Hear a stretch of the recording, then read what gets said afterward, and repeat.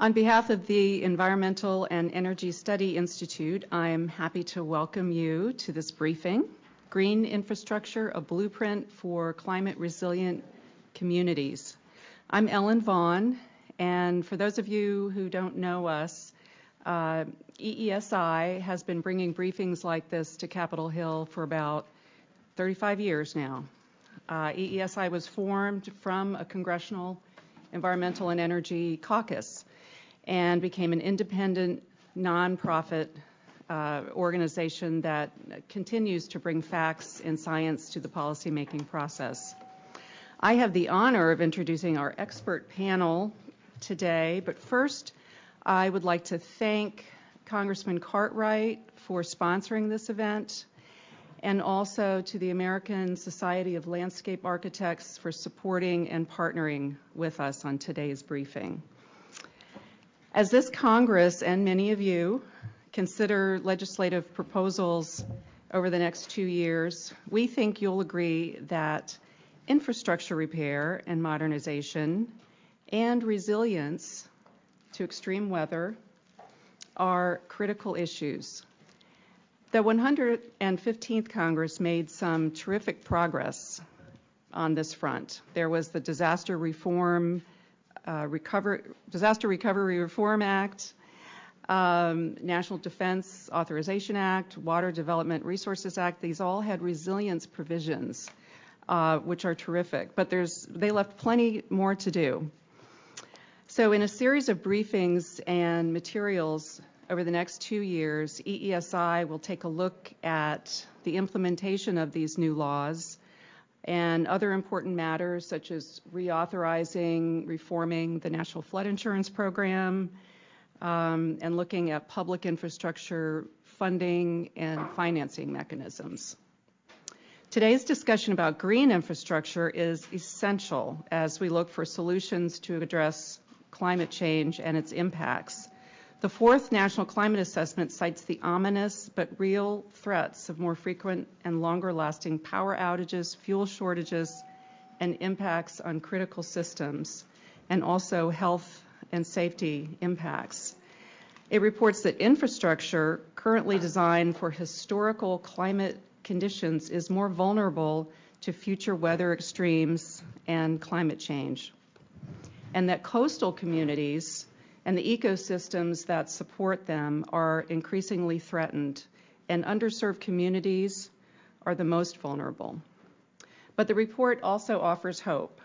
More than half of the damages to coastal property are estimated to be avoidable through well-timed adaptation measures, it says, such as shoreline protection and conservation of coastal ecosystems. And forward-looking infrastructure design, planning, and operational measures and standards can reduce exposure and vulnerability to the impacts of climate change and reduce energy use, while providing additional near-term benefits, such as reducing greenhouse gas emissions. So our panel today will discuss how green infrastructure is already making a positive impact and can do even more. ASLA's interdisciplinary Blue Ribbon Panel on Climate Change and Resilience identified core principles and public policies that will promote healthy, climate-smart, and resilient communities. And this is the report, which you saw out there. We are delighted to have 4 of the Blue Ribbon panelists here with us today. So I am very happy to introduce our first panelists. And let me say also that if you could hold your questions, I hope you will ask questions and remember them, but if you could hold them till the end, I'll introduce each panelist individually, and then we'll have 30 minutes at the end of the presentations for Q&A. So our first panelist is Nancy Somerville. And Nancy is the Executive Vice President and CEO of American Society of Landscape Architects. Since joining the Society in August 2000, she has expanded ASLA's public relations programs, increased their presence on Capitol Hill, and in district and regional policy forums, and enabled the society to become a more effective advocate on transportation, green infrastructure, and other environmental and land use issues.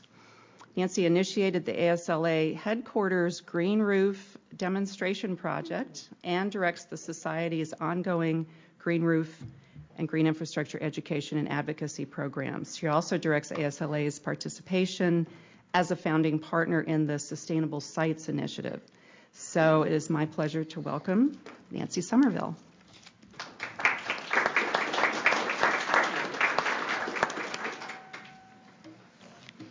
Thank you, Ellen, and thanks to your entire team at EESI for partnering with us and doing such a fabulous job getting this together. We really appreciate that.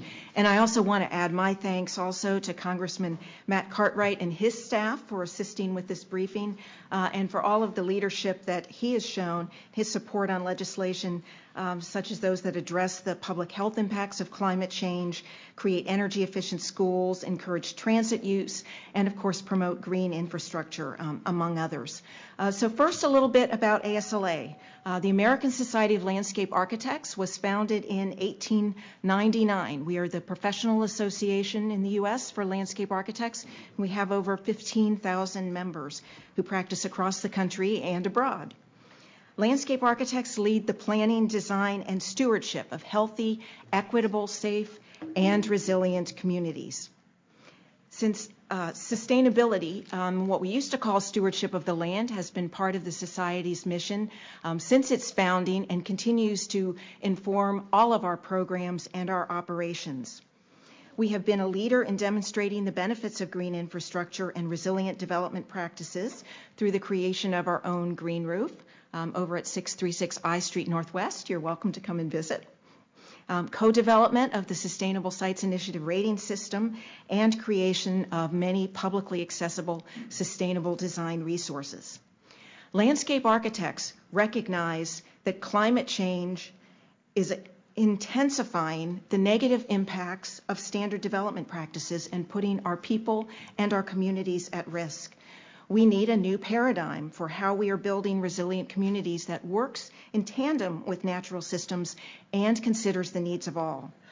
To meet that goal, ASLA convened an interdisciplinary Blue Ribbon panel on climate change and resilience.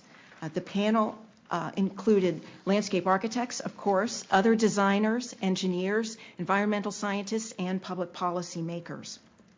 The panel identified core principles, key planning and design strategies, and public policies that will promote healthy, climate-smart, and resilient communities. First, the panel identified core principles that provide a basis for public policies that support resilience.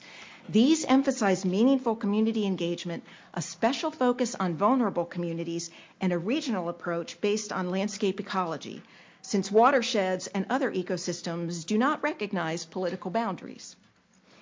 The design and planning strategies identified by the panel fall into 5 categories: natural systems, community development, vulnerable communities, transportation, and agriculture. Our briefing today focuses on natural systems and the primary recommendation in that category, green infrastructure. Many of the problems that we are facing, flooding, urban heat island, air and water pollution, coastal erosion, groundwater-related subsidence, these are the direct results of ignoring or trying to engineer our way around natural systems. In other words, paving the planet really wasn't a very good idea. The better approach is to design in concert with natural systems and to protect and maximize the multiple benefits provided by those systems. That's what green infrastructure is about.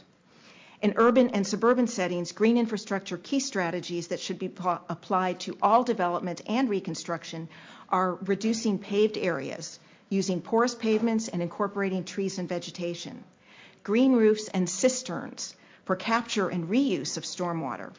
Use of biohabitat supporting and pollinator-friendly plant species appropriate to the region and to changing climate conditions. Maximizing the green infrastructure capabilities of community parks and open spaces, and increased tree canopy. Green infrastructure strategies outside urban corridors include protection and expansion of open space and natural systems, including wetlands and other important buffers along coasts and inland waterways. Preservation of wildlands and biohabitat, protection of critical water sources, including aquifers, and greenways and wildlife corridors to provide and support animal and plant migration. The beauty of these nature-based green infrastructure strategies is that they come with multiple benefits. Some communities have embraced green infrastructure because they're looking to manage stormwater. Some communities have embraced green infrastructure because they're looking to reduce the urban heat island. Whatever the reason that they're going in, the beauty of it is they get all of the other benefits that come along with them. When you factor in all of those benefits, you get a tremendous return on investment for your investments in green infrastructure.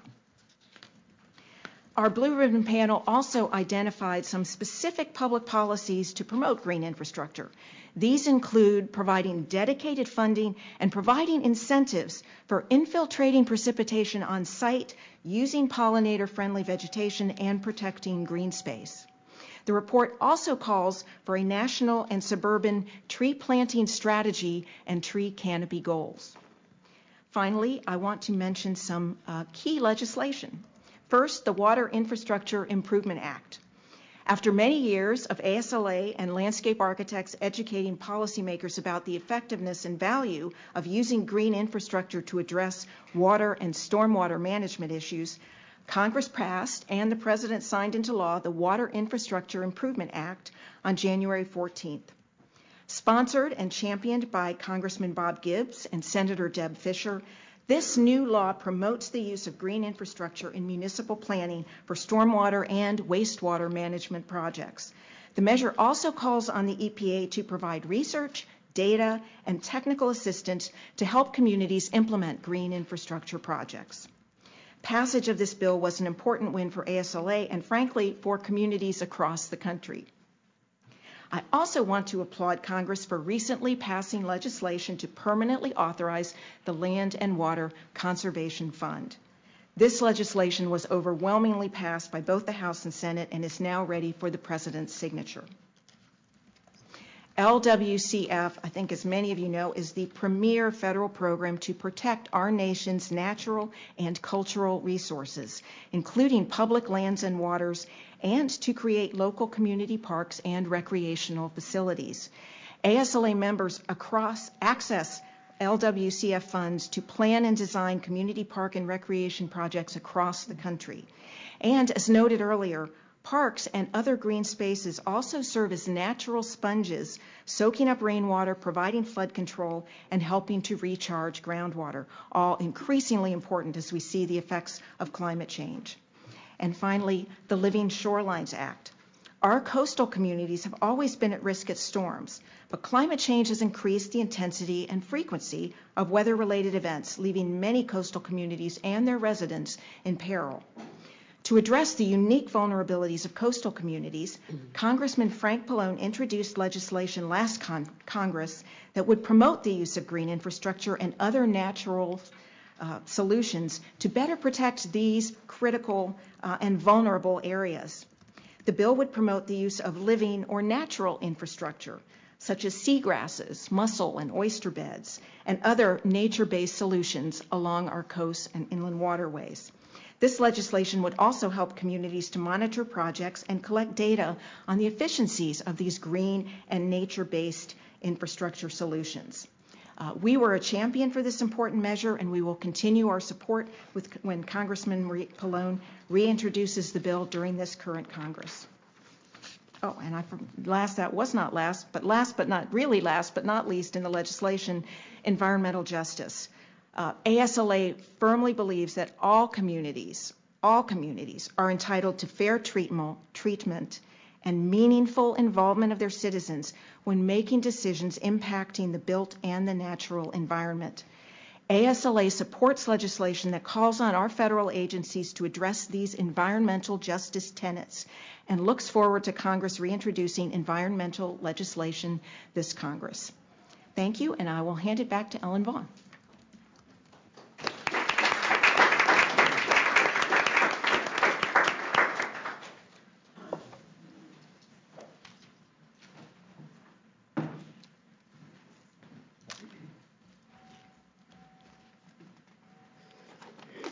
This is a challenge. Thank you, Nancy.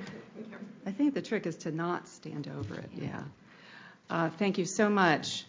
And I would like to just segue right into our next speaker. Be sure to keep your questions for Nancy until the end. And it's my pleasure to introduce Mark Dawson. Mark is a landscape architect and managing principal at Sasaki Associates, an international interdisciplinary planning and design firm.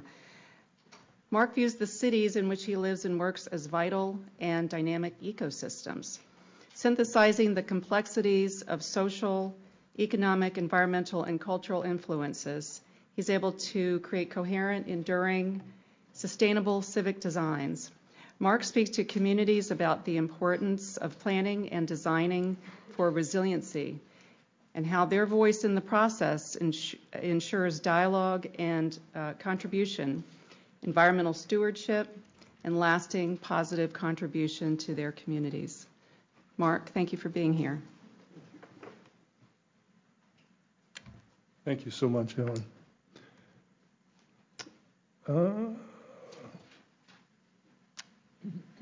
Good afternoon, everybody. I'm Mark. Really excited to share with you some of the things and trends that we've seen in the last 38 years of my practice. I think as a landscape architect, we were trained in a manner that was always about designing with nature, and that's not a cliche. There's a tremendous book that has sort of inspired me as a young landscape architect by Ian McCard called Designing with Nature, which talks about durability and resiliency, and he wrote that book in the late 60s. So it's not a new phenomenon that we're talking here about resiliency. I think some of the things that continue to face us, our organization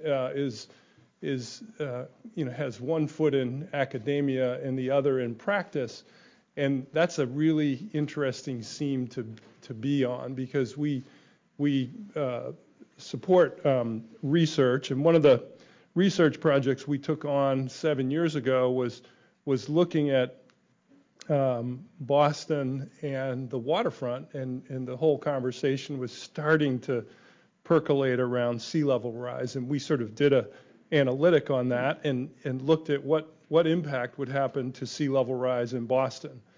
And over the years, we have king tides, we have lunar tides, we have wind conditions that make the coastline, the harbor itself, fluctuate quite a bit. And it's not uncommon to see seawater breaching the sea walls around Boston. That's not an uncommon occurrence. But I think what we did as part of our little research project was sort of try to map what we could ascertain from science about the impacts of sea level rise, and what would that be over a period of time, looking out roughly 80 years. But it's not just sea level rise, really. It's the risk of flood completely increasing, and we see that not only on the coastal areas where we work, but certainly on riverine environments and urban centers. There's a continuation of these sort of extreme temperatures that are happening, whether it's cold or whether it's hot. They seem to be increasing, and we had a phenomenon in Boston earlier in November where we had temperatures that I don't remember ever being, down in the single digits in November, quite that early. But it happened, and it seems to be happening at a more regular and frequent occurrence. This map that I'm going to show you now is really kind of a build, right? So we're talking about, in 2030 to 2050, some of the impacts of what sea level rise would happen in the downtown core of Boston on its waterfront. And you can see sort of blue, this kind of blue shading. This map builds, so then you see what happens if those sea level rises increases from 9 inches to 21 inches. And then what happens if it exceeds that 21 inches and looks to be perhaps 30 inches. what was really interesting was we were asked to then exhibit our research at the district hall in the kind of new development area of the city of Boston in the Seaport District. And so we put our boards in, and of course, just we're interested in conveying things graphically so people can touch them. Well, I got a call right before this opened from the mayor's chief of staff saying, remove that blue tape on that riser. Because 8 years ago, the Seaport District was beginning to redevelop and just gaining its momentum and steam. And there were developers and investment interests who were coming to this meeting to talk about this issue. And the chief of staff hung up on me. He said, take it off. So we did, of course. We did. We didn't want to jeopardize the economic future of the Seaport District. But the point was, we were trying to stimulate the conversation, and it certainly did that. So again, in our practice, we work all over the country and all over the world, and I've spent 20 years working in Cincinnati on the Ohio River. This is a riverine environment, but it's controlled, so we know when the flood's coming. They can tell you how much water they're going to release downriver.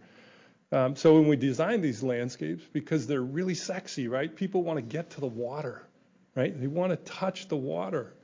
And I think that we allow them to do that. But we, of course, in our analytical manner, studied the flood impacts, and basically the park we were designing, we recognized was going to be underwater every year in some form or another. That's not really true. Sometimes the floods don't come, but you'll get more extreme floods more frequently than we've ever seen. So in that design process, we really had to look at the improvements we were making and the pretty intensive capital improvements, and how do you make those durable? What do you do to protect that investment for the community? This was the flood in 2018, and these are just what happens to your design work, what happens to people's parks. But what we did do in the process was design things like in this middle image of this slide is a restroom block that we designed to be able to be moved out when it was going to be a 10-year flood or greater. And so the Parks Department mobilizes its team, and they have particular levels to come in, and they remove anything that they feel could be impacted. And we didn't just scatter those anonymously. It was a long discussion about where those improvements were made. Places like the Chicago Riverwalk, a more recent effort, is rediscovering the Chicago River. I mean, it was completely undervalued and underappreciated and inaccessible. But Mayor Rahm Emanuel had the foresight, and we had the opportunity to design that. And wouldn't you know, the day before opening, literally, it looked like this right side of this image that you're looking at. It was underwater. I had the project manager call me and say, what are we going to do? I said, well, we designed it so that the water recedes and it takes any filtration through it. And so again, it's about designing for durability. And they were able to clean it up in 4 hours. 3 people with hoses were able to wash this down and open it. And we had the opening the day after of this event. But again, it's about designing for durability here. I mean, these urban environments are fascinating and exciting for people. Again, people want to touch the water. They want to get to the water. It's like a fireplace on a cold winter night. You want to be near it. There's something magical about it.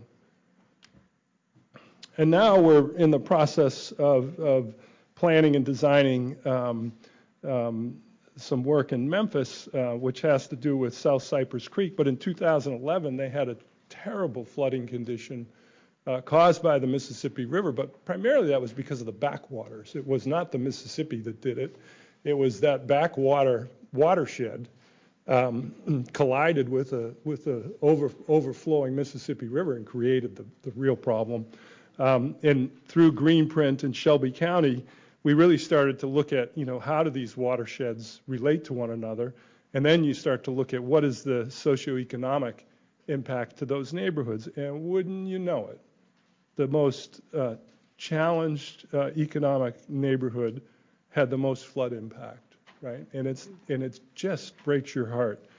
But we were able to get into the neighborhood and work with the community and talk through kind of urban design principles, simple things like how does your neighborhood stay intact when 50% of the lots are vacant, and of the 50% remaining lots, 30 to 40% of them are derelict or abandoned. So it's a very challenging conversation. We looked at typologies, looked at what a neighborhood could actually do, what assets in the neighborhood are really important to try to leverage. Because again, you have to really understand that, this neighborhood was just devastated and had been. It's not the first time that it had flooded. And then we sort of break down and even further and look at talking to people. They wanted to be bought out. Well, why do you want to be bought out? What happens? Who pays for that? How does that then assure a neighborhood stays intact? And these conversations have become very personal. And then we looked at sort of what actually happens in inventory of the existing buildings, and then what happens if you look at the lots, if there's an effective property that's in reasonable condition and it's near 4 vacant lots, is there a way to aggregate a lot or two so these people could have more space, allowed for more gardening, and then whether it was a community lot or flood lot, we sort of sectored that based on mapping the floodwaters. And then each one of these has sort of a pretty detailed kind of summary of what would happen if you combine lots and provide a little more space to people who wanted it. And then what flood lots would look like that you'd expect they would flood, and you'd receive that water through resiliency. And then the various sort of community lots. And then, of course,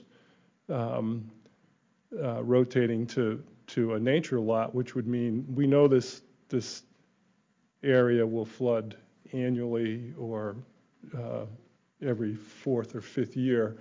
Let's return that to nature and really try to redistribute the green infrastructure back into the watershed. And with that, I'll turn it back to Ellen, and thank you.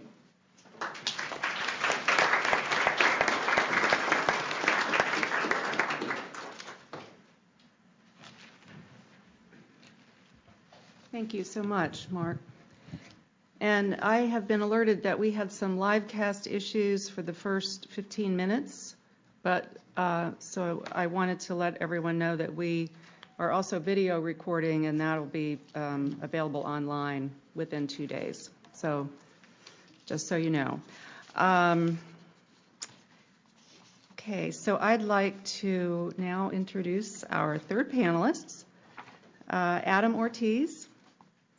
Adam is the director of the Montgomery County Department of Environmental Protection, a $140 million agency with 300 employees and contractors. The department oversees programs for watershed restoration, greenhouse gas reduction, renewable energy, sustainability, and environmental compliance.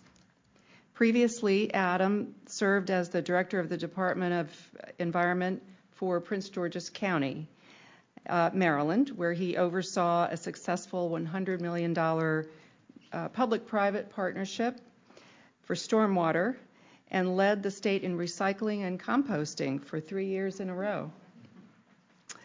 Adam, thank you for being here.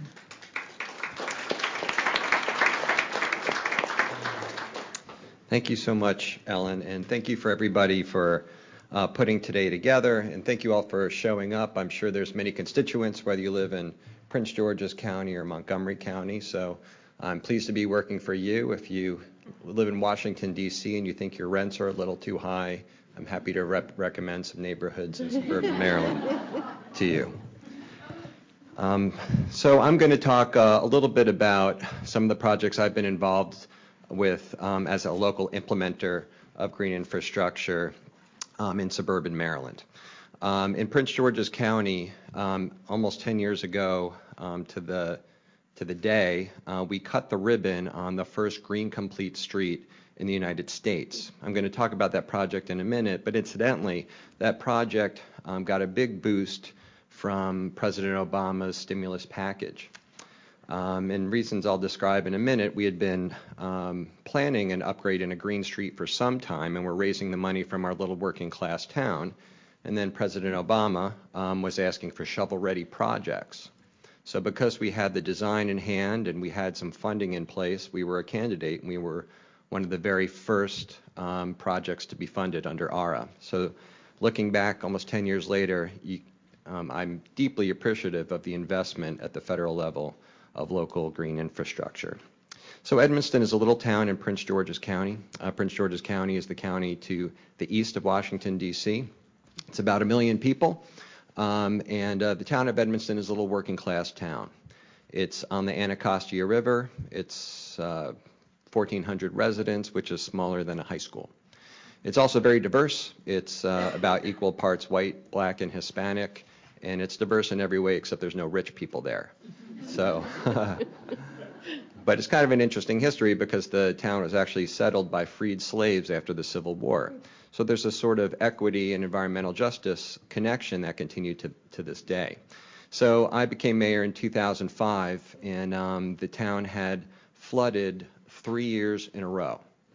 And the town is engineered in the floodplain for the 100-year flood, which means that once every 100 years it floods. So you can tell that math wasn't quite working anymore because of the severity of climate change and all the changes that we had.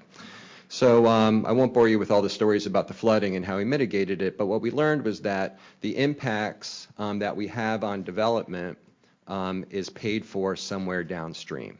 So although our little town was on the Anacostia River, our town never, in those 3 years, never once flooded from the river itself, because there was a levee system that held during those 3 storms. The little town flooded 3 years in a row because of impervious surface and development that created such runoff volume that our little town was overwhelmed over and over. And one year, 60 homes were underwater. It was quite devastating. So what we learned is that we wanted to be responsible in the way that we were building. So governments are in charge of infrastructure. You know, all infrastructure has an expiration date, which means that we have an opportunity to upgrade and take it to the next level, 2.0, 3.0, 5.0. So we wanted to create a green complete street. So we worked with a local design firm and the University of Maryland to design a street that was completely sustainable from top to bottom. Not just so it could withstand weather impacts, but that it could be development that is net positive on the environment rather than net zero or negative on the environment.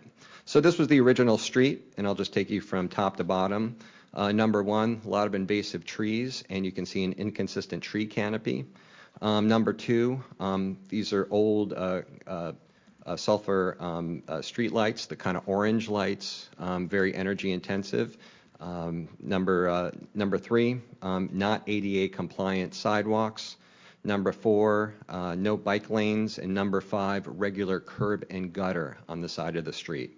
So when the water came, the water would run off the street right into the storm drain and be piped directly into the Anacostia River. So all the pollution that settles on the street is washed off. Everything from vehicles, everything from airborne particulates are washed off. And then when it gets backed up or when it's overwhelmed, it doesn't flow fast enough, and the little town gets overwhelmed. So we redesigned it, and this is the conceptual drawing, and I'll show you what we actually built in a minute. So we restored the canopy with all native trees, 100% native trees. Number 2, we replaced the whole street, which is about 3/4 of a mile, with LED lights. And we're seeing more LED lights now in parking lots in particular. Slowly they're getting onto the streets, but this was the first street that I know of, at least on the East Coast, that was completely LED in the year 2009. 3, wide sidewalks. 4, bike lanes. Washington, D.C. is awash in bike lanes, which is a great thing, but at the time there wasn't a lot of bike accessibility. And number 5, and importantly, and tying into to our presentation here today and Mark's comments, was having bioretention and stormwater capture along every inch of the street. So what we did was this. So this is what green infrastructure looks like, curbside in a little town.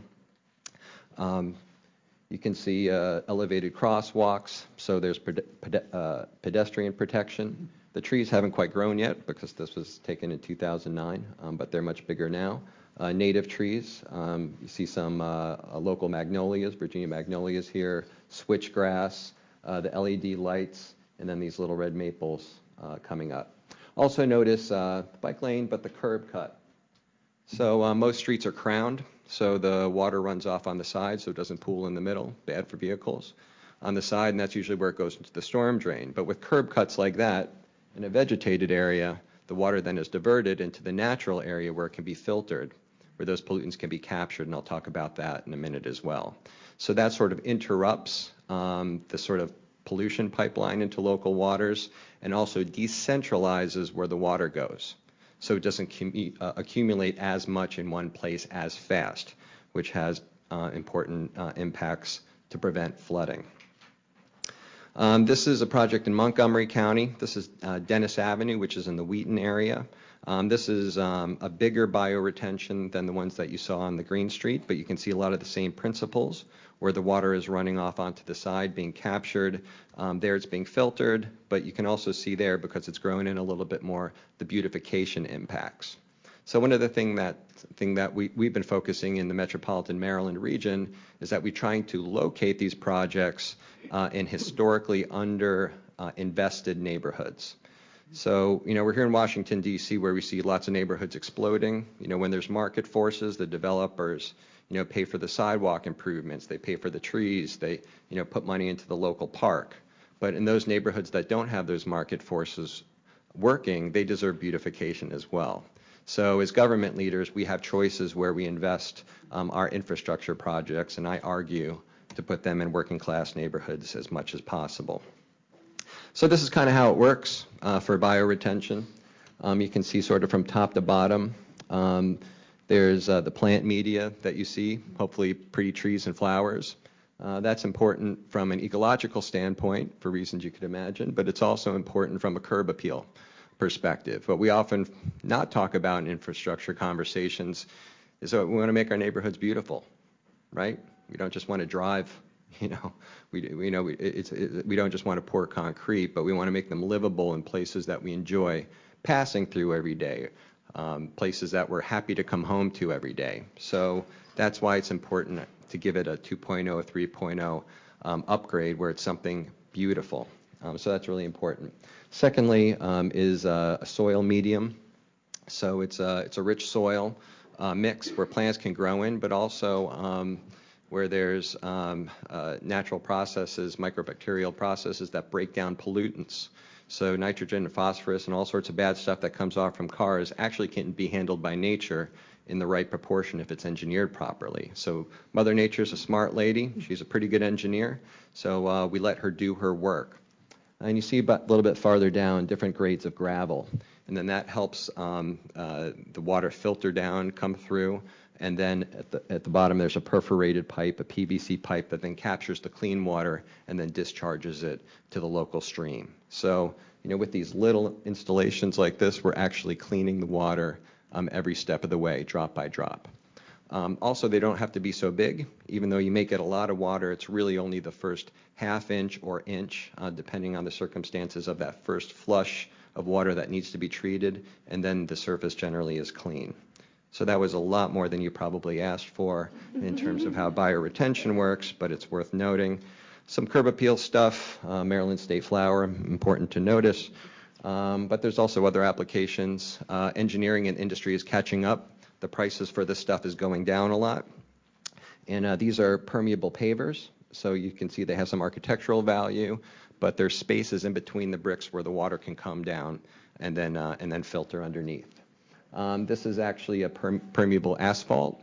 The permeable concrete, but there's also permeable asphalt that has space in between the materials, so it can also filter through there, but still provide the hardscape. So it doesn't always have to be green stuff. It can be gray stuff, but it can be good green gray stuff. All right, so you're getting the idea. Here's another curb cut there to the left. So it's pretty simple engineering when you think about it, but just that sort of switch about trying to be sustainable and responsible for everything that we build in our impact can make a big difference. This is another project we had in Forest Estates, which is in Forest Glen, Metro stop on the Red Line. And just back to the curb appeal piece. So we have a lot of neighborhoods that are like this. Don't have a lot of beauty, don't have a lot of ecological activity, have a lot of turf grass. Alice and I, Montgomery County resident, were talking about turf grass, limited to no ecological value. But with green infrastructure, we can really create ecological value. We can create curb appeal, and we can help clean the air as we go. So more projects, you get the idea. In the minute or so I have left, I wanted to talk about the co-benefits of green infrastructure. And this is something, as being a part of this industry for the last 10 years, has been one of the most important parts about green infrastructure. And we're in the middle of a robust debate about the Green New Deal, and that's an important discussion to have. What's great about this work is that unlike putting down some concrete or asphalt, it doesn't really do much for you after you do that. But with stuff like this, you have lots of co-benefits. I talked about the greening. I talked about the revitalization, that we can put it in neighborhoods that are underinvested to make them more beautiful and provide tree canopy. But importantly, we talk about jobs. So these are sustainable jobs. Sustainable in every sense of the word. So to put this kind of stuff in, you need all sorts of layers of workers. You need landscape architects. We have a few in the room. We need engineers. We need the building trades to pour the concrete and actually do the work. We need gardeners and landscapers and nurseries. So just think of the supply chain here. What a diverse supply chain we're creating when we're doing this work. And then it's not dead infrastructure. It's not gray infrastructure. It's living infrastructure that needs to be cared for. So we have ongoing maintenance. So this is a great opportunity for mom and pop landscaping companies to get involved and local businesses to get involved. I'm new in this job in Montgomery County, but when I left my job in Prince George's, same job, we had just finished a 3-year project, $100 million green infrastructure program, 3-year program, where we retrofitted 2,000 acres. Very successful. In that project, we created more than $130 million of local economic benefit. More than 80% of our contracting went to local small and minority businesses. And for those of you who know the region, you know that Prince George's County is sort of the underdog county where we don't have as much commercial development, don't have as much wealth. And importantly, we created a sustainable economic green industry there. We're going to continue to build stuff like this. We have businesses that are based there. There's small local and minority businesses that are going to continue to flourish. They have expertise and they're going to compete, and they are competing around the region for more work. So the nexus between environment and economic benefit couldn't be more clear. So if there's questions at the end, I'm happy to take them, and I'll stick around afterwards, but it's been a pleasure to be here, and I appreciate it, Ellen.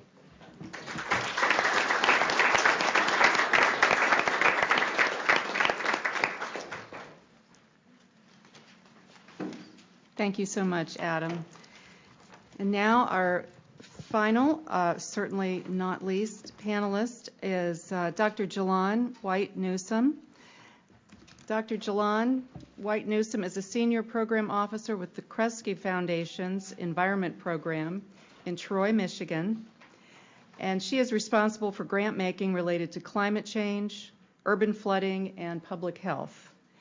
Prior to Kresge, Jalon's career has spanned various sectors and fields, including state government, academia, science-based NGOs, engineering, public health, and working for a community-based environmental justice organization, specifically on federal policy. Her passion for people and for justice continues to be the thread throughout her work. A proud native Detroiter, Jalon holds a BS in chemical engineering, an MS in environmental engineering, and a PhD in environmental health sciences. Please welcome Jalon.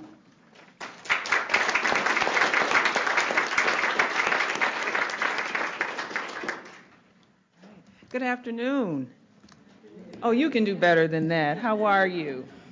I know, I tell you. Well, first of all, thank you so much to ASLA and EESI for this opportunity. Thank you to my wonderful speakers. They have made it easy for me because why would I try and make some slides that wouldn't be as pretty as landscape architects and planners? So you have no slides for me. So unfortunately, you have to sit here and listen to me. So I apologize in advance.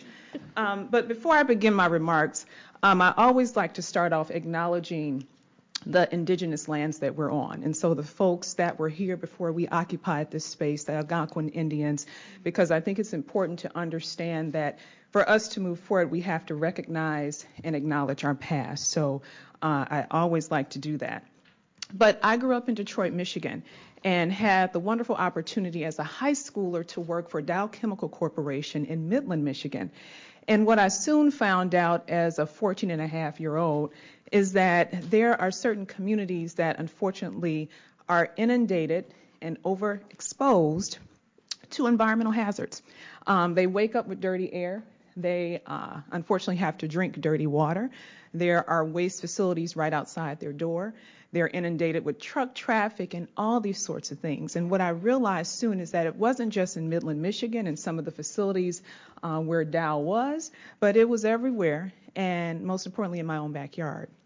And I realized that I had family members, church members, folks that, again, were suffering from these environmental insults, is what I'll call it. And so as we talk about solutions, primarily green infrastructure, it's important that we understand the context of the solutions that we're offering, and remember that the reason that we're doing this wonderful stuff is to hopefully impact the lives of people. So for the next couple minutes, I'm going to try and share a couple of things, and I'm going to try not to go over. So please, the person with the card, just wave and dance and do what you have to do to get me to shut up. But I'm going to start with a couple brief highlights of the environmental justice movement, because I don't want to assume that folks know what environmental justice is. Provide a little bit of information about Kresge's definition of climate resilience, and then end with sharing some tactics about how you might want to think about as leaders in this room, architects, engineers, congressional folk, tactics that you can use to really help enhance community resilience in the face of climate change. So very quickly, how many of you know what environmental justice is? Okay, well, that's okay, because I don't see all the hands in the room up. And so I will encourage you to do research on your own, because there's no way in a minute and a half I can give you the full history of the environmental justice movement. But I'm going to highlight a couple of things that will hopefully set the context of what we're talking about here. So Dr. Martin Luther King led a strike of sanitation workers in Memphis. And many folks point to that as the first kind of incident in the environmental justice movement, because it was about sanitation. It was about the rights of African American workers and getting fair wages. But folks also point to this incident in Warren County, North Carolina, where essentially this rural African American community was decided by the governor of North Carolina to be the spot for these new PCB landfills. And essentially, if you do the history, folks lay down in the street in front of these trucks to prevent this egregious act of plopping pollution in this community, where there were plenty of other spaces across the state. So again, from those incidences, the United Church of Christ, again, this is something else you can Google, pulled together this report that actually documented the fact that there were more toxic waste sites in communities of color, black and brown communities. And so this was kind of the first really non-anecdotal evidence that this was happening. And so from that, right here in DC in the early 90s, the first National People of Color Summit occurred, where all these leaders, grassroots organizations from across the country came together and say, hey, you know what, I'm feeling that. I'm dealing with the same stuff. And from that, then principles of environmental justice were created, which is something that if you're a true environmental justice group, that is how you do your work. So I encourage you to Google principles of environmental justice. But from that, on the federal side, under Clinton's watch, Executive Order 12898 was the first executive order around environmental justice. And this was, I would say, maybe one of the first attempts to hold our federal agencies accountable a little bit, or at least get them to recognize that environmental justice should be something that they should consider in how they do their work. So again, that was a quick blast of the EJ movement, but I share with you this for a couple things, share with you for a couple reasons. The first is that environmental injustice is really it's environmental racism. And so I know sometimes racism is an uncomfortable word, but when we think about the reasons why certain communities end up in these places, it's not because of anything they've done, but it's because of the institutional racism and the structural racism that exists across this country. The second thing is that people's lives are actually cut short because they are living in these places. So the quantity of life and the quality of their life is impacted. And so then we throw on climate change, and that makes it even worse, right? So that is another layer of complexity for these communities that are already dealing with a bunch of stuff. Now you have the threat of climate change. And so whenever we look around at the things that are happening in this world, and I can't turn on the news or Lester Holt and not see something about climate change, but it is our Black and brown communities that are hit the first and worst, and sometimes unable to recover in the same way. So that leads me into the conversation about what we're trying to do with the Kresge Foundation. I've been a program officer there for a couple of years, still learning the wonderful world of philanthropy, but the one thing that impressed me about the Kresge Foundation is that we focus on low-income communities in America's cities. And so when you think about building climate resilience and building community resilience, it's important that we address it holistically. And when we say holistically, we tackle the mitigation part. So we try and look at ways to reduce the sources of pollution. We also look at adaptation. So how are we going to actually try and figure out how to adjust to this new normal that we're living in? But then we also really support efforts to build social cohesion. And that's critical because when you think about these climate disruptions that we see, whether it's the heat waves in Chicago, the hurricanes, pick your place, the folks that tend to sustain are those folks that come from communities that are connected and well networked. So how do we support building community capacity and community cohesion? And so as I think about the work of this committee, and when we talk about this comprehensive definition of what climate resilience and community resilience means, there's a couple of things that I want to share with you that come to mind. 4 tactics that I hope you will consider. One is around using good science and innovation. The second tactic is around removing barriers. The third is around conducting an EJ analysis. And the fourth is around recognizing community power and expertise. Okay, I know I went through that fast, but that's all right. Hopefully you got it. So when we talk about good science and innovation, so I am a nerd. I love science. I love data. Always have. And I think it's important. It's important as planners, it's important as community folks that you understand what are the things that could possibly happen and how do we plan for that? How do we make sure that our folks are safe and comfortable? And so I was an author on the National Climate Assessment and, one of those multiple reports that tell you that, our world is about to end, but it also gives us data and ideas about how we can adapt better despite these impacts and risks. So the importance of using science to drive your planning is extremely important, but not just the traditional science. There are so many organizations that are using citizen science to help, particularly around flooding. And I want to highlight the work of 2 of our grantee partners, the Anthropocene Alliance, which again, they organize national flood groups across the country using social media, documenting where flooding is happening and kind of using this as a supplemental data set to go into their local decision makers and say, hey, this is where the green infrastructure needs to land, or hey, we need a policy for this. So really using that citizen collected data to really drive policy change. I'd also say Freshwater Future is another organization that has actually developed an app, again, using social media to, again, get to policy solutions. But I don't want to just focus on the citizen science, but it's also our utilities that are doing great things in terms of using data to drive their planning, their capital planning, and how they're forecasting for 10 and 20 years. And I'll put out there the city of Seattle, the city of San Francisco, and I'm going to pick on San Francisco because they are actually thinking about not only just how we plan, but how we actually plan together. Now, I would, maybe want to ask Adam in terms of one of the things that I hear from our city folks is that we work in silos, so you'll have your transportation, you'll have your environment, you'll have your whatever.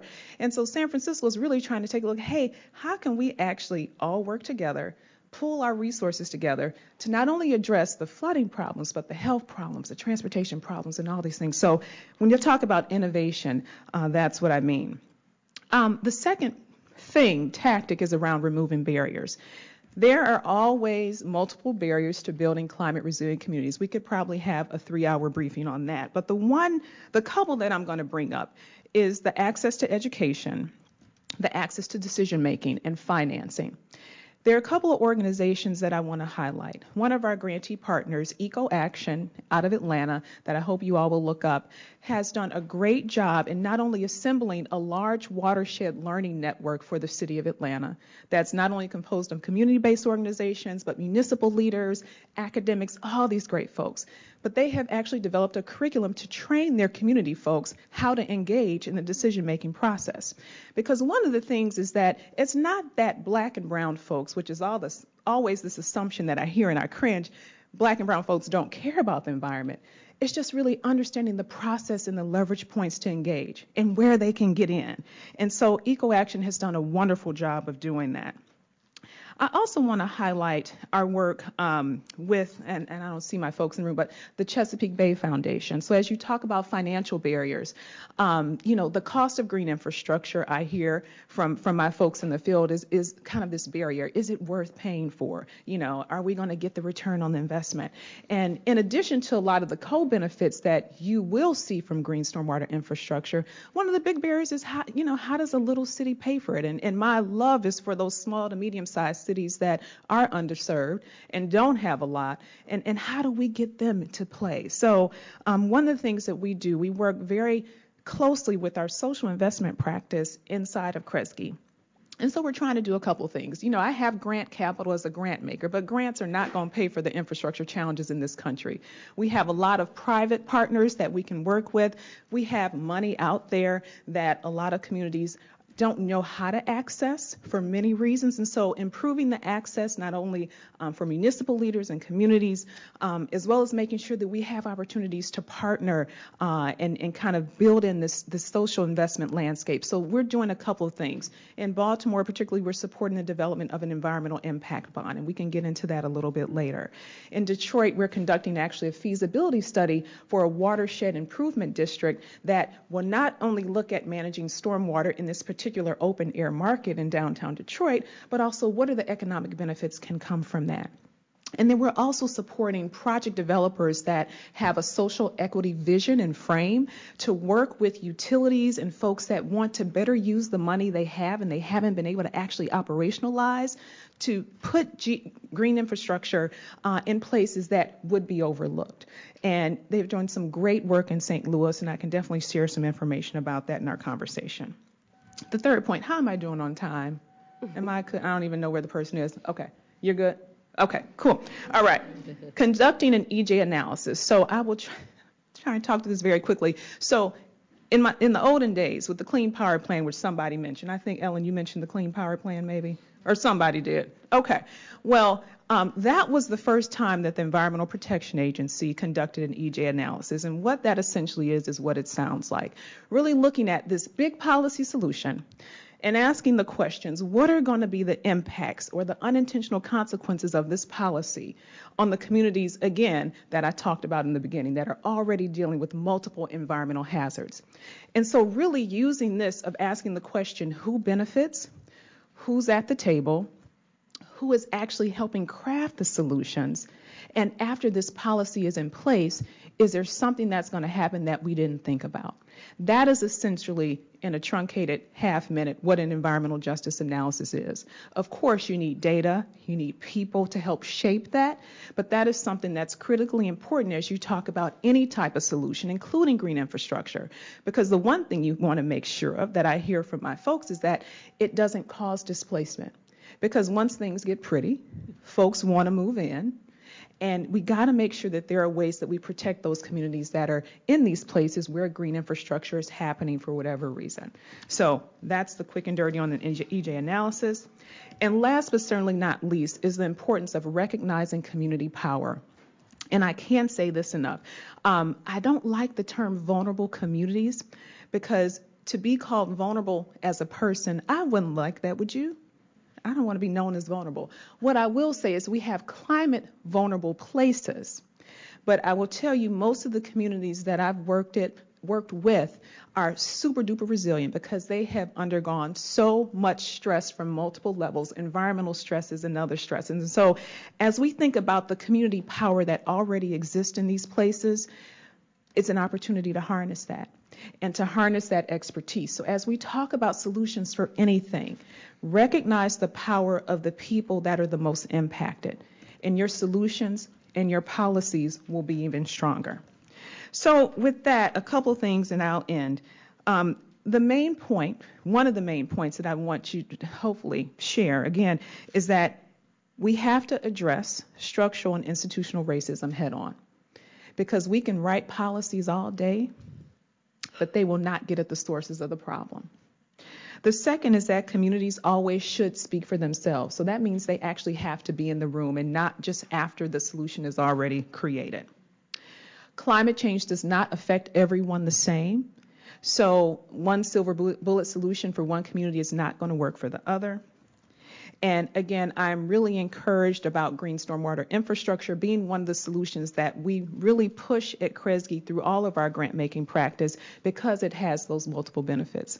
So it's not only the fact that you're, getting in compliance, but it's public health benefits. Who doesn't like to look at green stuff and make you feel good? And then it makes just proud of your community. So with that, thank you for the opportunity, and I hope I didn't go over time.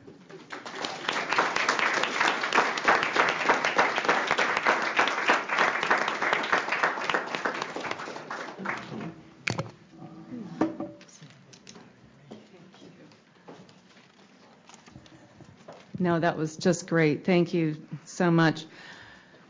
So I have questions, but I'll be a good moderator and I'll open it up to the audience. Lots of great information from each of the panelists, and so we do have time for Q&A, and I will just open it up to the first brave person. Yes, sir. I'm Bruce Hamilton from the National Science Foundation. Oh, we have a microphone coming, sir. Oh, a microphone. Okay, I'll start again. Thank you. I'm Bruce Hamilton from the National Science Foundation, and Jalone, you mentioned, I believe, the relationship between science and research and the objectives that you outlined, and I wonder if you might be able to comment a little bit further on what you might envision as the relationship between science research and the objectives that you were talking about.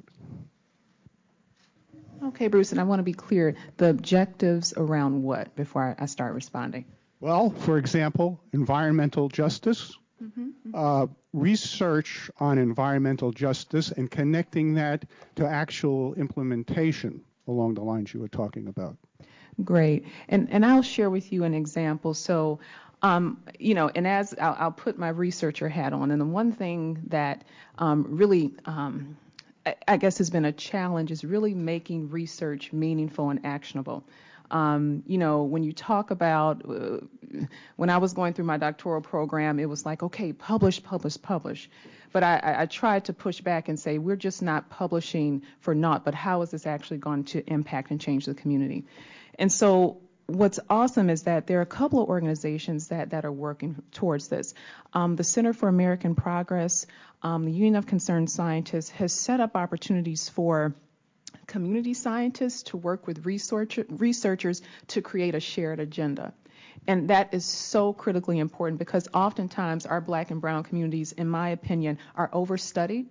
And so folks come in and fly in and collect all this data and then leave. And then what happens? So when you talk about creating that true, authentic partnership between researchers that are from the community and researchers that care not to just use folks as data and get out is critical. And there was something else that I wanted to say, but I can't remember. But yeah, so there's examples. Union of Concerned Scientists, Center for American Progress, which is a program that we're funding with the Center for Earth and Energy Democracy, which would be a great case study to look at, and something else, but we can talk after. Great, thank you. Anyone else? In the way back.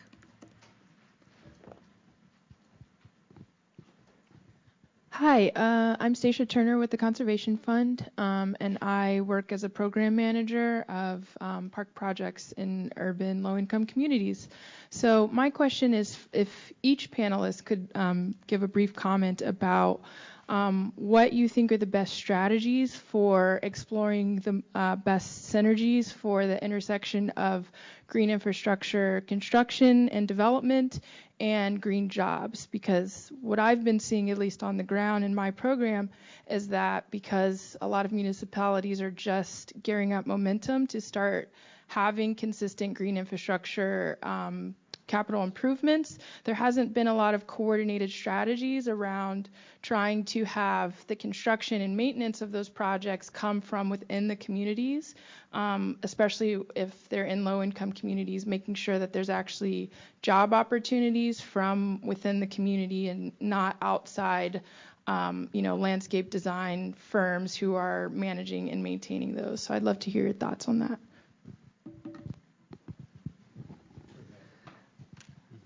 I'm happy to start. Stacia, I really appreciate that question. Governments have a lot of discretion about site selection, and funders also have a lot of discretion about what they fund. What I would encourage is a partnership to try to find an intersection of a few different things. Dr. White-Newsom mentioned communities that are environmentally distressed. So we want to put money in places that have an environmental benefit. Areas that tend to be underinvested. So often communities of color, but working class communities are important. And then from that intersection of places where we can make the most progress, partnerships are really important. So it's relatively easy to put money into a community, but it's a little harder to get the outcomes that are required. So if the focus is jobs and local or smaller minority job development, business development, I think it's really important to partner with local chambers of commerce who know the community. There's in every community under federal workforce laws, there's workforce development boards that can also create a pipeline of workers. And then the key thing, and it gets kind of geeky from a procurement standpoint, but that whoever the contracting agency is develops a performance-based contract, and usually performance-based contracts for infrastructure projects are on time or on budget. That's important. But if we're trying to get to other social goals, particularly wealth building or employment, those should be built in as well. In my experience, we had 50% as our benchmark for local small and minority, but because we partnered with the local community college and the local chambers and the local workforce board, our outcomes were actually between 80 and 90% in all those categories, which is really unheard of in the environmental space. But really great question, Stacia, and as you can tell, I can geek out for the rest of the afternoon on this issue, but I'll hang around afterwards if you have any further questions or want to partner. I would add that what I see in the design world is about educating community, and that's not literally the language that we speak to, but it's about learning the personalities of the community in what their interests and where their interests lie. In Memphis, it was really eye-opening to engage in those conversations when most of the community wanted to retreat to high ground, and we came in at one session and were sort of embarrassed by saying, why don't we have these great urban farms, and these people who live in such modest lives said, well, we have our gardens. Why do we need an urban farm in our neighborhood? And they're absolutely right. So I think so much of it has to do with how do you connect in these communities to understand the issues. The other piece is when we design public open space, very, very early in that conversation, in that design process, we start talking about adding demand on a already stressed maintenance community within the municipalities we work, and you never hear about municipalities adding to their maintenance crews. Yeah. All you hear is the deduction of their maintenance crews. And the truth is, these public spaces can be designed to be less maintenance intensive, and we really try to accomplish that. But the reality is they require maintenance. Unless you know, in Memphis, where you really get into the wilds of the river environment, the only maintenance that's going to happen there is nature is going to flush itself, and trees will fall, and nobody needs to come and remove them. But the truth is, we see this all over the country, where there's a real lack of, not a lack of commitment, there's just a lack of resources. The community only has so much resource. And we talk a lot about it, and we make progress, but not as much as one would like. I'll add there are some really interesting and good programs and partnerships that are happening around this issue. DC Water has been a leader in this and working with some of the other kind of water and sewer authorities in other cities, really focusing on the training, the green jobs training of what's required, how do you deal with construction and maintenance of green infrastructure, and really trying to make that match with the local populations, including a certification that would go along with it, so the folks who have gone through it are, really are going to be very employable and in demand, and have something that will help them in the market. So there are some things that are happening to help us get where we need to go there. Thank you. I think right here. Oh, could I add something to that? Oh, I'm so sorry. Well, that's okay. I mean, they are the experts, but just a couple of things. The one is that as a funder, we have the power to say where we are going to put our money. And so when we talk with partners and we're talking about projects, part of that criteria is saying, if we're going to fund green storm water infrastructure projects, then we want to make sure that a certain percent of the hires, a certain percent of the benefits go to folks from that community, not from the outside. So there is a power that we can use. In terms of the green storm water infrastructure certification, some of our partners, well, that's a great opportunity. It's not accessible to most. It costs a lot of money. So if there's a way that we can figure out to fund and support that certification for our lower income communities that want to get into the GSI maintenance work, that would be fabulous. But just recognizing that there's sometimes barriers there.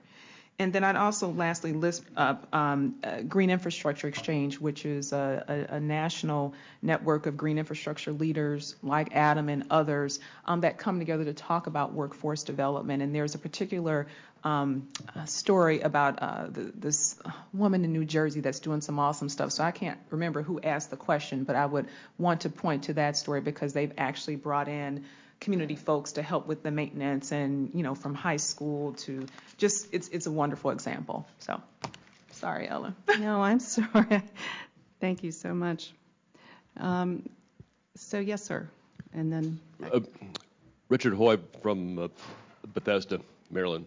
I was very taken by your presentation, Dr. White Newsom, and I would say that that climate change in particular is bringing us into the point where we have to value everyone in the community in order to make a difference in climate change, and that's going to take some changes in the structures of our communities. In my community, we have structural segregation through our housing policies, and so it's a real impediment both for those who are priced out, but also for those who are trying to change it, because it's the bubble that is so hard to pierce. But on to, and I'd like to know from all the panelists how we can do modeling that involves the community and the experts and the fire chiefs and all the people who say no at the end of the process, get them in at the beginning, like a health impact assessment, and model different outcomes and evaluate them for their total benefit. But my issue in particular is our our utility management. It seems like we do have a forest of strips of land that would make a forest of all the rights of way for roads, utility lines, pipelines, and so on, and it's managed in a disaggregated manner. We actually cut down enough trees from these parcels to supplant 1/3 of all the lumber used in the United States on these little strips of land. And we don't look on it collectively as an opportunity to grow and reforest the trees, not only for shade and stormwater management, but for use. And the co-benefits of using the land below the tree for stormwater runoff, the tree for shade, and so on, and utility rights of way that are combined and not dug independently, separately, one after the other in the same place, could yield an enormous number of benefits. So maybe one of you can speak on any attempts around the country to look in a complete manner at this opportunity.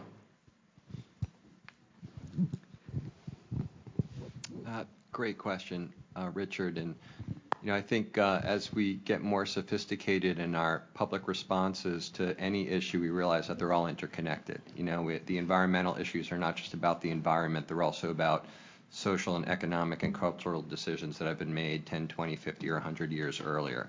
So our responses have to be multifaceted as well. I think there are a handful of good examples. Dr. White Newsom mentioned the Green Infrastructure Exchange. They've highlighted a handful of projects that have been success, and the whole idea is that we are information sharing from coast to coast on it. I really like your point about having all the stakeholders at the table. That's always easiest facilitated when you have leadership that requires it. So that could be political, a county executive, for example, or a mayor that requires everybody to be at the table, or a funder that requires that for a project to get funded, folks are at the table. The silo issue is a real issue between utilities, between departments of transportation, between sustainability folks. No question about it, but it's not rocket science. We can definitely get past it. And then I also want to go to another point that couldn't be underscored more is the importance of folks on the ground. In every community, there's a lot of wisdom, and you expressed a bunch of it about your neighborhood. The top has to meet the bottom. It has to be top down and bottom up at the same time and come together, because those folks on the ground are going to know, all the ins and outs about the history of the land, the uses, utilities that may not show up on the map as well. And one of the biggest silos is, quite frankly, utilities. Those power line rights of way, are a tremendous wasted opportunity. So I concur in a nutshell, and I really appreciate the question, and I look forward to continuing the conversation with you. I'm sorry. So that totally agree. And the only thing that I would add is there's an organization called Earth Economics that works out of Washington. And they do what you call an economic valuation that includes not only, the policy benefits, but the social, environmental, and everything. And so they've done this for several different communities, particularly around green stormwater infrastructure, and working with communities to say, hey, this is what we want to see. Can you help us build the case? So I encourage folks to check them out as well, because that gets totally to what you're saying. It's hard to do that. I wanted to interject a question related to that. How is the best way to inform the public? I know public notices in the paper don't really do it. Did you have experience with that, Adam, or anyone else? Yeah, I've probably been a part of more than 100 projects like this, and you got to invest the time in the community. And public notices are awful, an awful, positively terrible way to get. So the trick is not to call your own meeting, but to go to the community's meeting. Go to their space, invest the time. In my experience, it takes at least 3 meetings of showing plans, getting input, responding, And unless there's something really important that has to be addressed, like a flooding issue, listen to the community, listen to what they have to say. They have to live with it long after we go. And I've seen projects that have been very successful where there's a lot of buy-in, and I've seen projects that have failed because they don't have the community buy-in. So that and I call that pre-development. That's the time that is really spent on the ground, and it is as important as any engineering drawing. I might add quickly to that is I think where we've had the most success is where we've found leaders within the community who could marshal certain community groups to engage in the conversation, and then to be really good listeners. Adam's right. If you ask these people to come to 2 or 3 meetings and then you don't listen, boy, shame on us. Yeah. To be a good listener matters a lot. Works at home too with my wife. That's a good point. And I also recall a Colorado legislator who was dealing with flooding there had talked about partnering with different community groups, trade groups, social organizations who have this regular contact with different community members. Yeah, thank you. Anyone else? Just don't let it be a transactional relationship. Not transactional. Spend time even before the plans start going to those communities and just listening and sitting. That's all I would add. Thank you. Yes, sir. Hi, Ben Evans with the Alliance to Save Energy. And we're doing a lot of work here in D.C. to get Congress to pay more attention to energy efficiency in infrastructure and build it in through policy. And I'm wondering, and maybe it's a question for Nancy best, what kind of traction you're getting for incorporating this type of stuff into an infrastructure bill or legislation, and what specific policies you see as being most effective for doing that.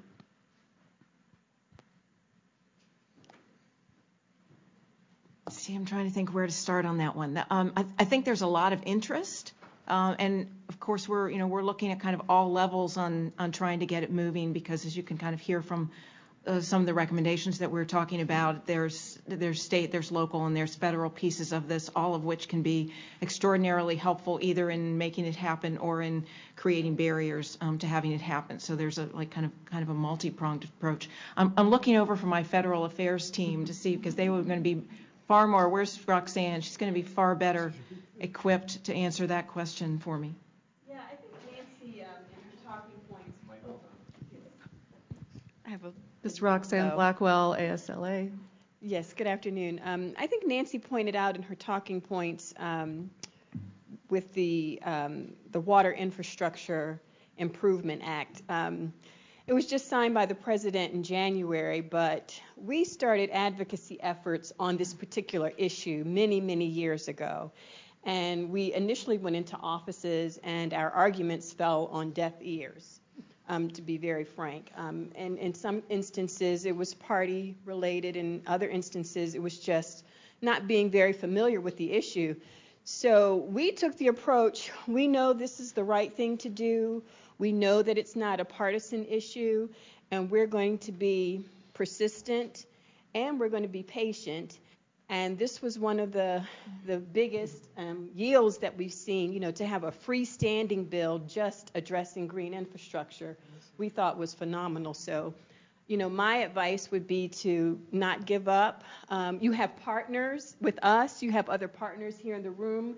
I think when we started out, we may have been one of the few talking about green infrastructure, but now we're seeing this issue being embraced by a number of entities and organizations. Thank you, Roxanne. I'd like to just add to that in the sense, and this came up from a number of the speakers about the different, the co-benefits and the different, what I always call sort of the performance goals. And so looking for all those intersections of, a solution that saves energy, saves money, but is also providing health benefits, providing, amenities for the community, providing, just reducing pollution. So economic, social, environmental, and it just finding those cross sections. Yeah. And I'll add to that too. Thanks, Ellen, and thank you, Roxanne. The co-benefits, of course, is key, but even if you're just looking at cost, so many of the studies show that if you're dealing with stormwater management issues, green infrastructure is going to be cheaper every time, and it comes with all of those other benefits. And we have not done a terrific job of really doing the research to monetize all of those other pieces of benefits that happen at the same time. But if you even just look at, as I said, just look at what it is just for handling the stormwater, it is the more inexpensive, better approach, hands down. And if nothing else, that speaks very well to policymakers when they're dealing with stormwater issues that they have to attack. And we were one of the co-writers of a report called Banking on Green. So if you're interested, and it's really that particular publication is directed to public policymakers, talking about the benefits and really the cost savings of a green infrastructure approach. So you can check that out. I think that, and also a report that has come out from the National Institute of Building Sciences, sort of a number of reports on that return on investment from investing in resilience. You're going to get this payback. So thank you. Yes, sir. Hi, I'm Bill Orleans, who wants his former DOE director to go back where he came from. I don't want to dismiss the importance and relevance of there being community meetings, but I certainly want to defend the principle that a local government entity who may desire to be non-transparent and non-responsive should continue to have the requirement to publish a public notice in whatever local circulating paper there is. In too many instances, I think there have been non-transparent, non-responsive governments who would just as soon not have to publish a local notice and no one would know about what they don't want us to know about. So I believe certainly in responsive local governments and plenty of meetings. I'm all for having more meetings, but I want there to be meetings that I've noticed in the local legal section of the paper. Good point. We need that and more. So thank you. Very good point. Did you have a question?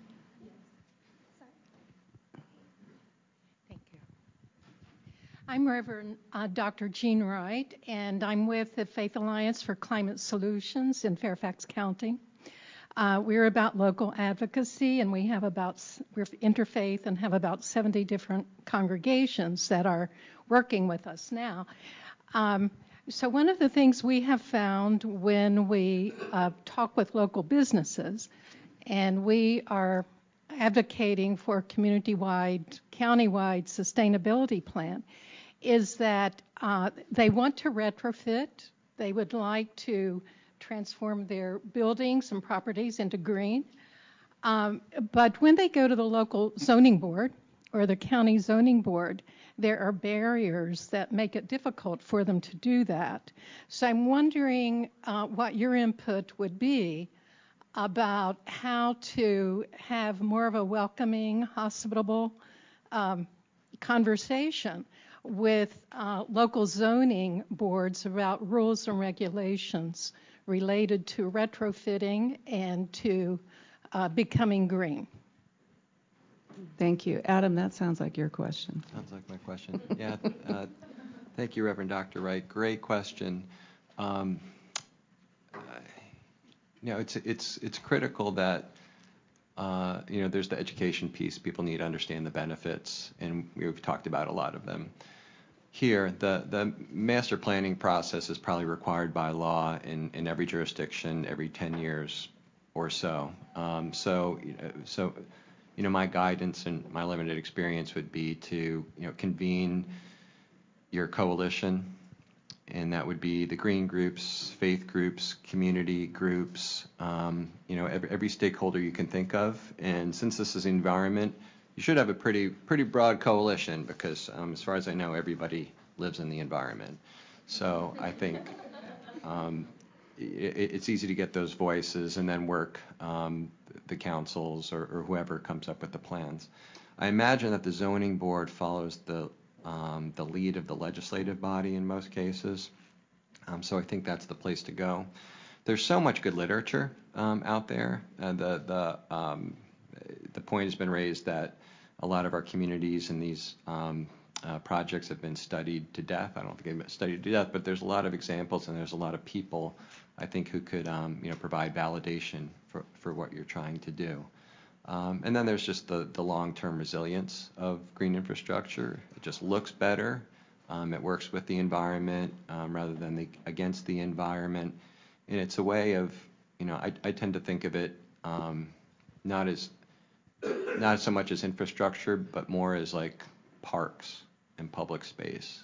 Because, our roads aren't just roads, they're public space. They can be anything that we want. So why doesn't the road feel more like a park than a road? Isn't that a more pleasant experience? So I think more and more zoning boards, more and more planners are getting there, but we still have some work to do. So thank you.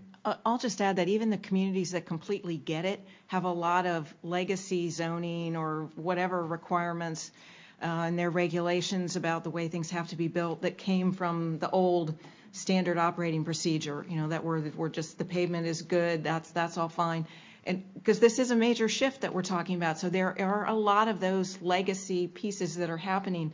The really, forward leaders in communities like that will kind of work with interest groups or with the designers to say, help us, show us where they're, what the problems are so we can kind of attack them. One of the things we recommend in the Smart Policies report, love to see a community take this and embrace it as a case study, is to do a top to bottom review of all of the regulations and everything that's in place to say what is barriers and what need with that climate resilience lens. Take a look at everything with that lens and see what has to be changed, because there's just, as you're pointing out, there's so many of those legacy barriers just going in the wrong way, but they're kind of still in place. Nancy, I'm going to let you have the last word because that was an excellent last word. So thank you very much. And I just want to thank you all so much for joining us here on Capitol Hill and online for this very important briefing. And I want to thank our panel. Please help me thank our wonderful panel today.